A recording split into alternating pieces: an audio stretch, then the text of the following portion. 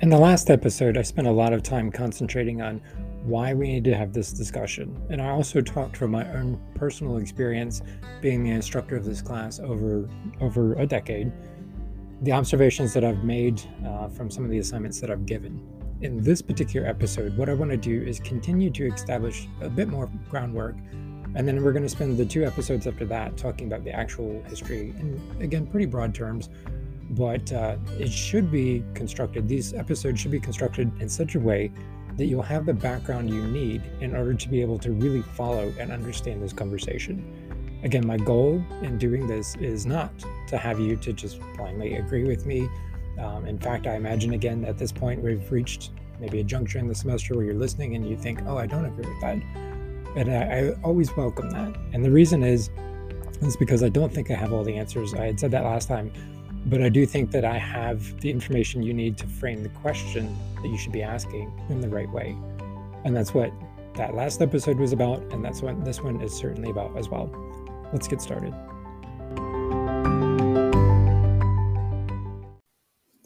So let's start with a bit of a tongue-in-cheek thing here, but I think it might be one of the most controversial things I say in this episode.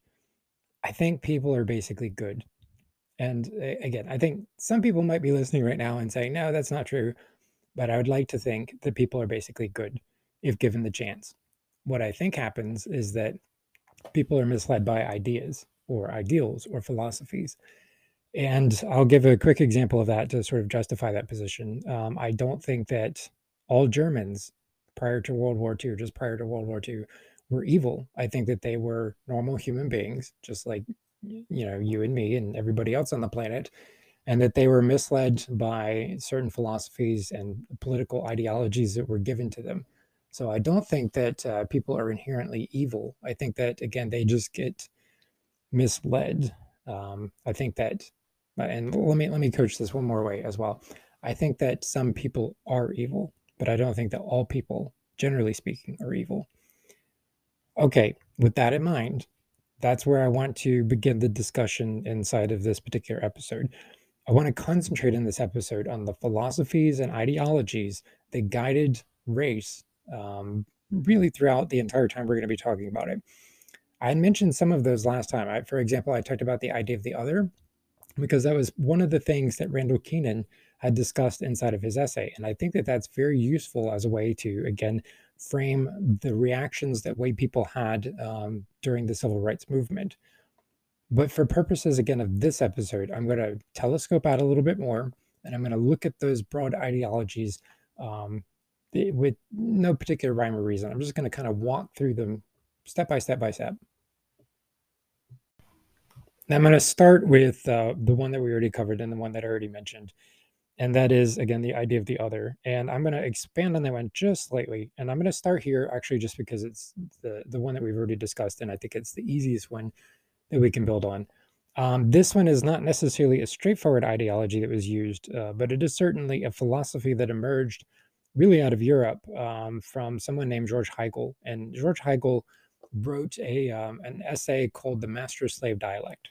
And this is not at all what it sounds like. And he just used, I would say, these terms in a way that was unfortunate and tone deaf to history. But the properties of this essay, I think, can be used to explain and think about the American South. And it's, again, really what I've already sort of talked about. He essentially said that when two individuals meet, that there is an immediate competition between the two, and that one person will emerge the victor and the other person will emerge as the person subsumed to that. And so he called the first one the master and the second one the slave. What he means by this is that the person that is in charge in this relationship bosses the other person around and then draws their role from bossing that person around. And the person being bossed around also draws a sense of their identity and role from that as well.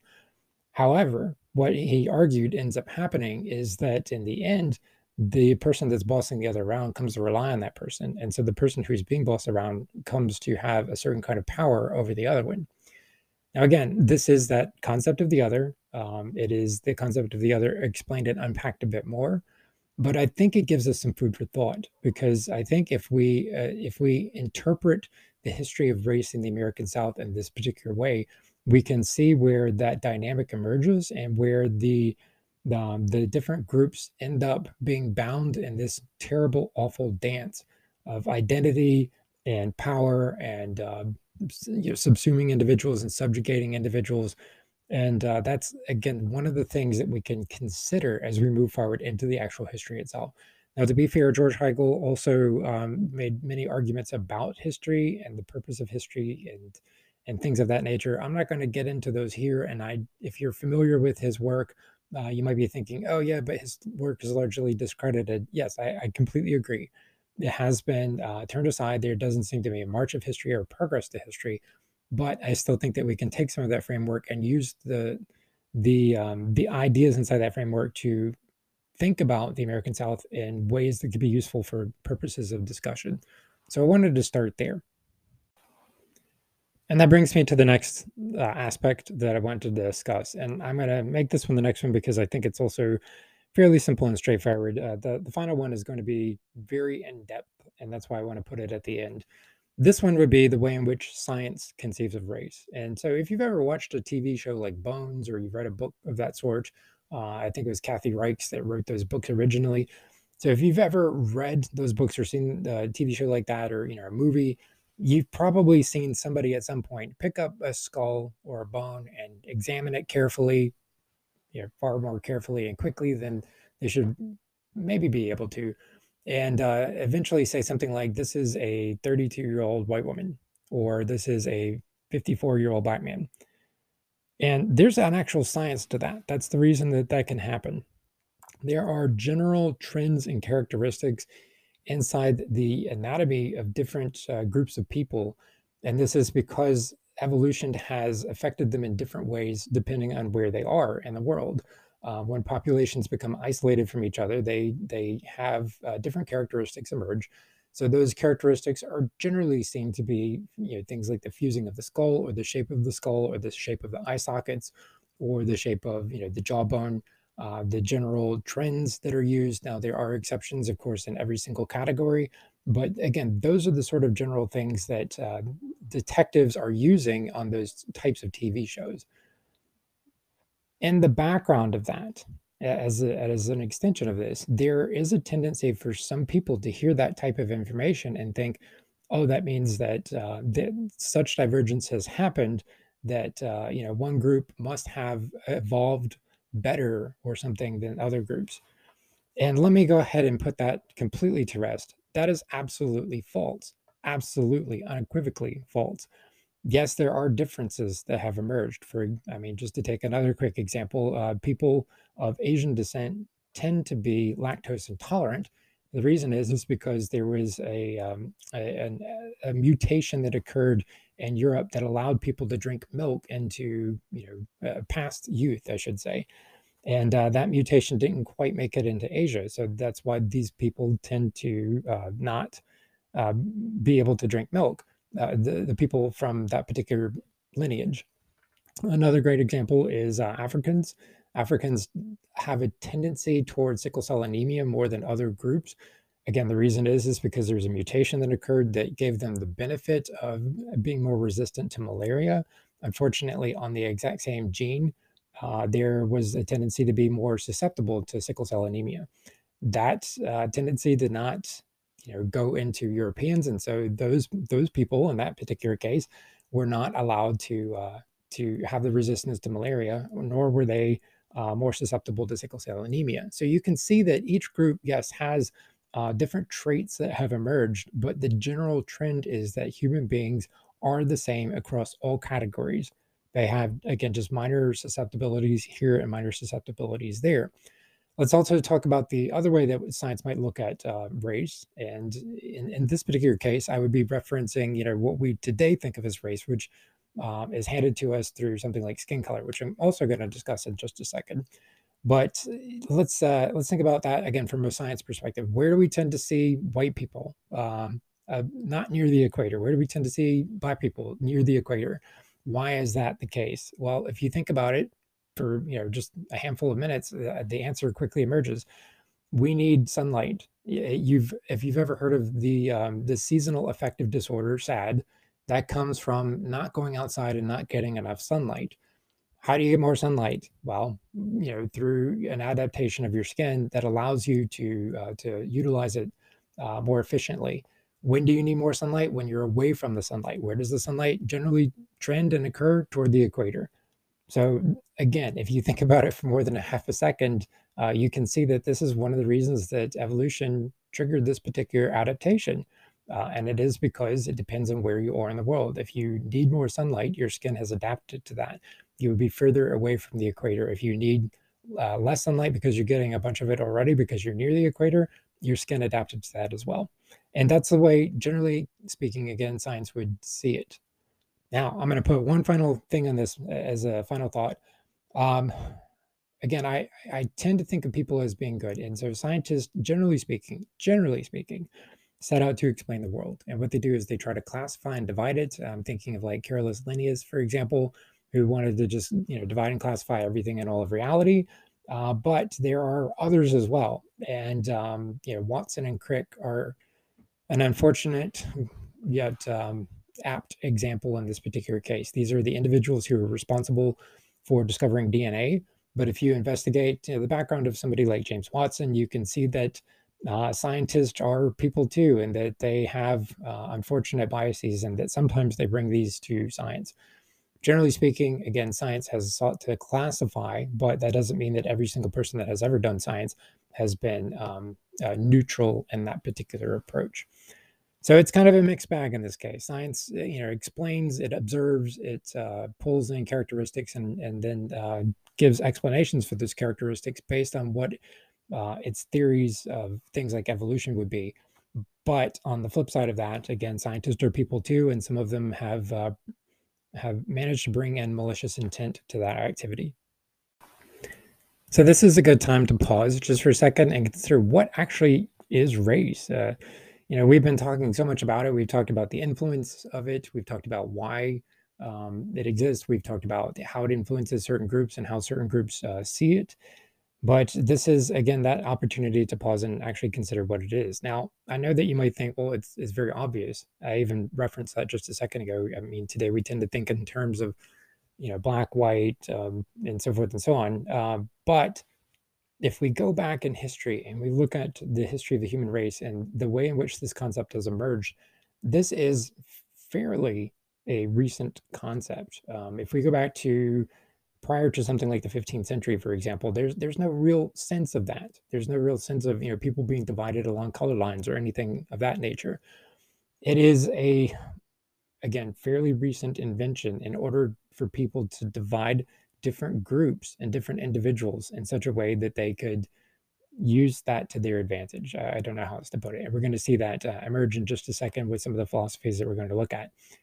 But prior to that, race was something like just the general trend. So my name is again John Bowman, and people would say, "Oh, that's the race of Bowmans." This is their general family trend that they have blondish-looking hair, dark blonde hair, and that they behave in XYZ way. Not to drag my family into it too much, but that they have a bit of a temper at times that runs in the family in the background. But that would be how they would go about describing the race of Bowmans. And then we get to a point where, again, people are traveling more. We get to the age of exploration. And when we get to the age of exploration, we can see that people begin to ascribe those characteristics along the color line in order to be able to map some of those ideologies and philosophies onto the situation.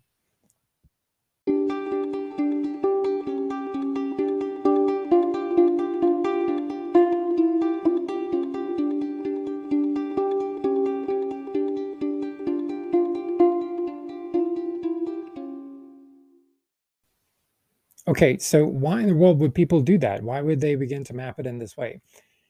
This is very tightly bound to the last thing that I want to make sure that I discuss here, because it brings us up to the present. If we're dividing along, lines associated with color, then we get to a point where those lines are described in terms of religion. And that's, again, the final thing I want to be able to concentrate on here. And in order to get to that aspect, we have to first jump all the way back to the medieval period, which again gets back to about the 15th century, like I mentioned just a second ago. And so during the medieval period, you had what was called the Great Chain of Being. And if you haven't seen it in slides inside this class, or if you're just listening to the podcast at random, I would say just pause here and go look up an image of the Great Chain of Being. This is a chain that's mentioned in I'm thinking of Alexander Pope's poem, Essay on Man, because he makes some reference to it in there. But it is a fairly popularized notion during this time, and it essentially argues that at the very top of the chain you have God, and at the very bottom of the chain you have the devil, and in between is everything else in life. So generally speaking, you would see something like at the top of the chain, God, then you get the angels and saints and people, and then birds of the air, beasts of the soil, fishes of the sea. And then you start to dig under that, and you get into demons and devils, and then you get into Satan himself down at the very bottom. And you could think of this in terms of Dante's Divine Comedy as well. All right, that gives you an image of how they saw reality. Reality was mapped over this giant, invisible, great chain of being. If you're thinking about it just for a second, or if you pause and think about it for a second, think about how that puts everything into a hierarchy. So those things that are at the top of the chain tend to have power over the things underneath them on the chain. If we take religion into account, and if this is to do with Christianity, if you're a Christian, you see yourself as higher on the chain because you see yourself as closer to God. Then you start to take into account all the other people that you meet in the world. And if those people don't know the same God that you do, then you think they must be lower down on the chain. The logic here is that according to Genesis, God put human beings in charge of the animals. And so for those people who lived during this particular time period, that's how they would have understood the world. And that's the sort of philosophy that they would have used as they encountered other people.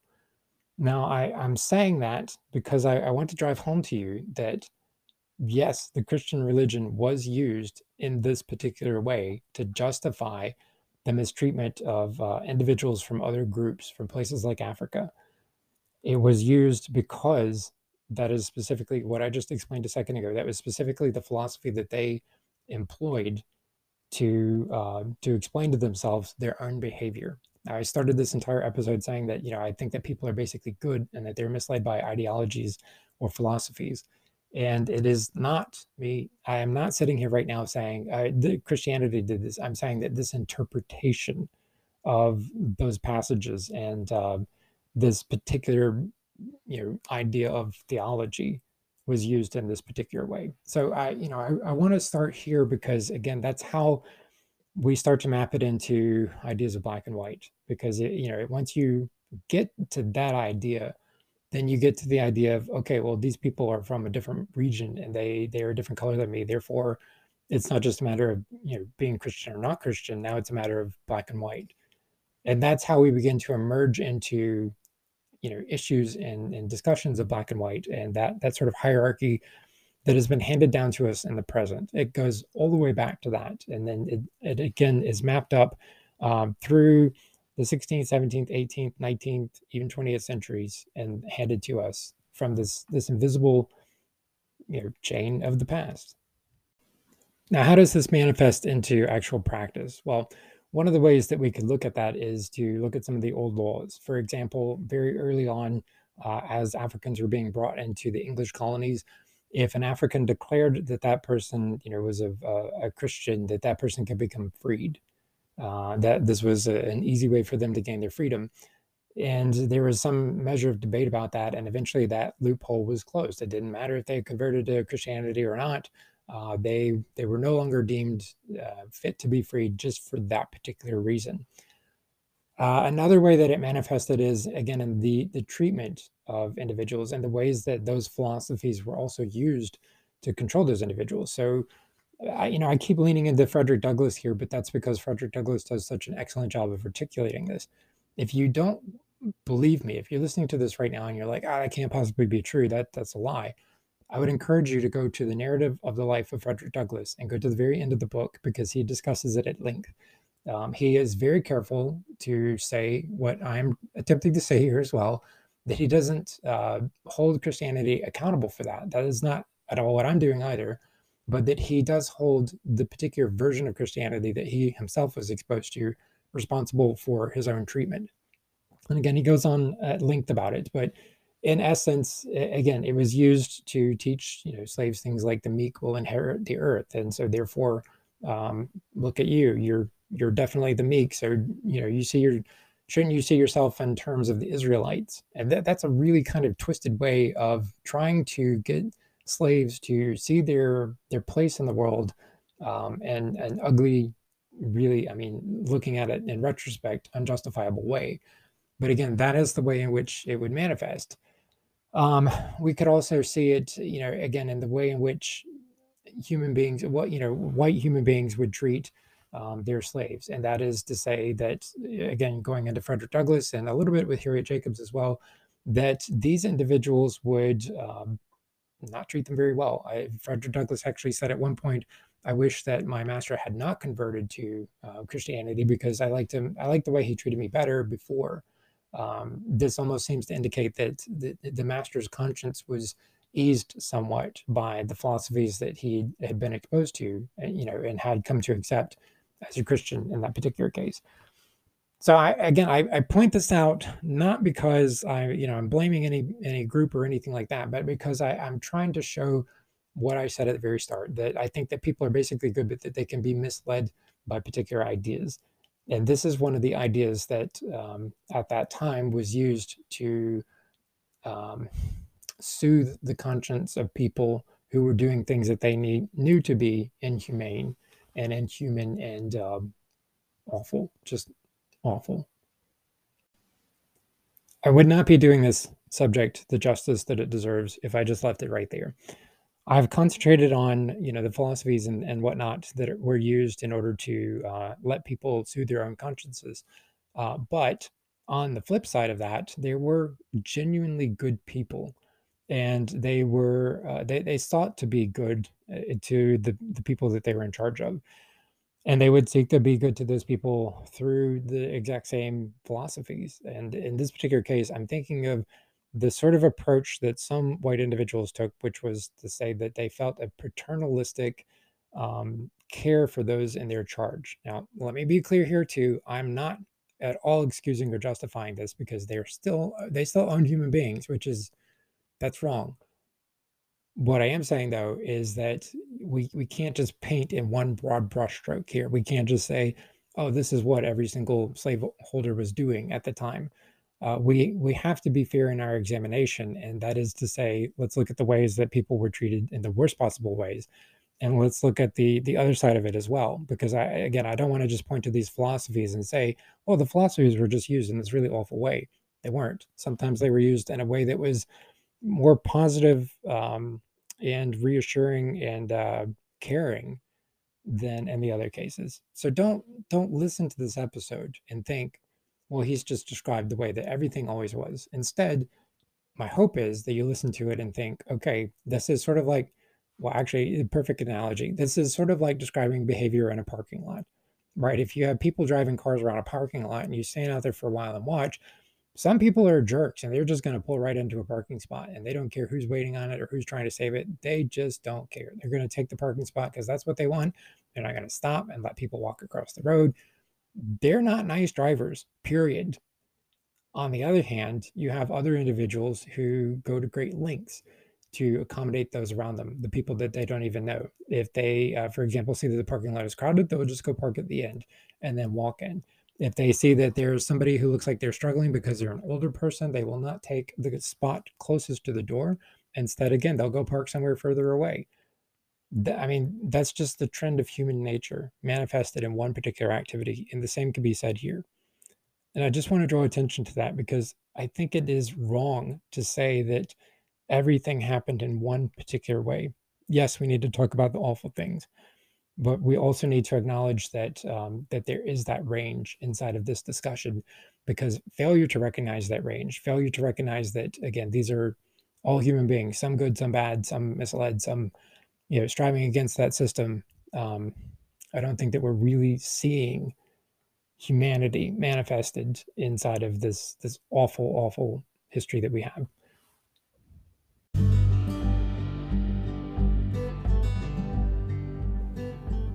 And that brings me to the end of this episode. I keep saying that awful, awful history. And, again, some people might be listening and some people might be thinking, oh, it wasn't that bad. I've heard some stuff. It wasn't that bad. I'm going to disagree. And I hope you'll stick with me through the next 2 episodes, because if you do disagree that it was awful, awful history, you really need to hear the next 2 episodes. We're going to start by talking our way through race and the American South up until about the American Civil War. Then we're going to talk about it after that fact. And in both of those situations, there are many, many stories, far more stories than I can possibly cover in just 2 episodes. But I'm going to skim through and give you an overview. And that overview in both of those cases should help you to understand things like the Middle Passage, why it was so important, why it was so absolutely terrible, the struggle for the American Civil Rights during the American Civil Rights Movement, and some of the awful ways in which people manifested the worst parts of human nature on the side of resisting true equality for individuals.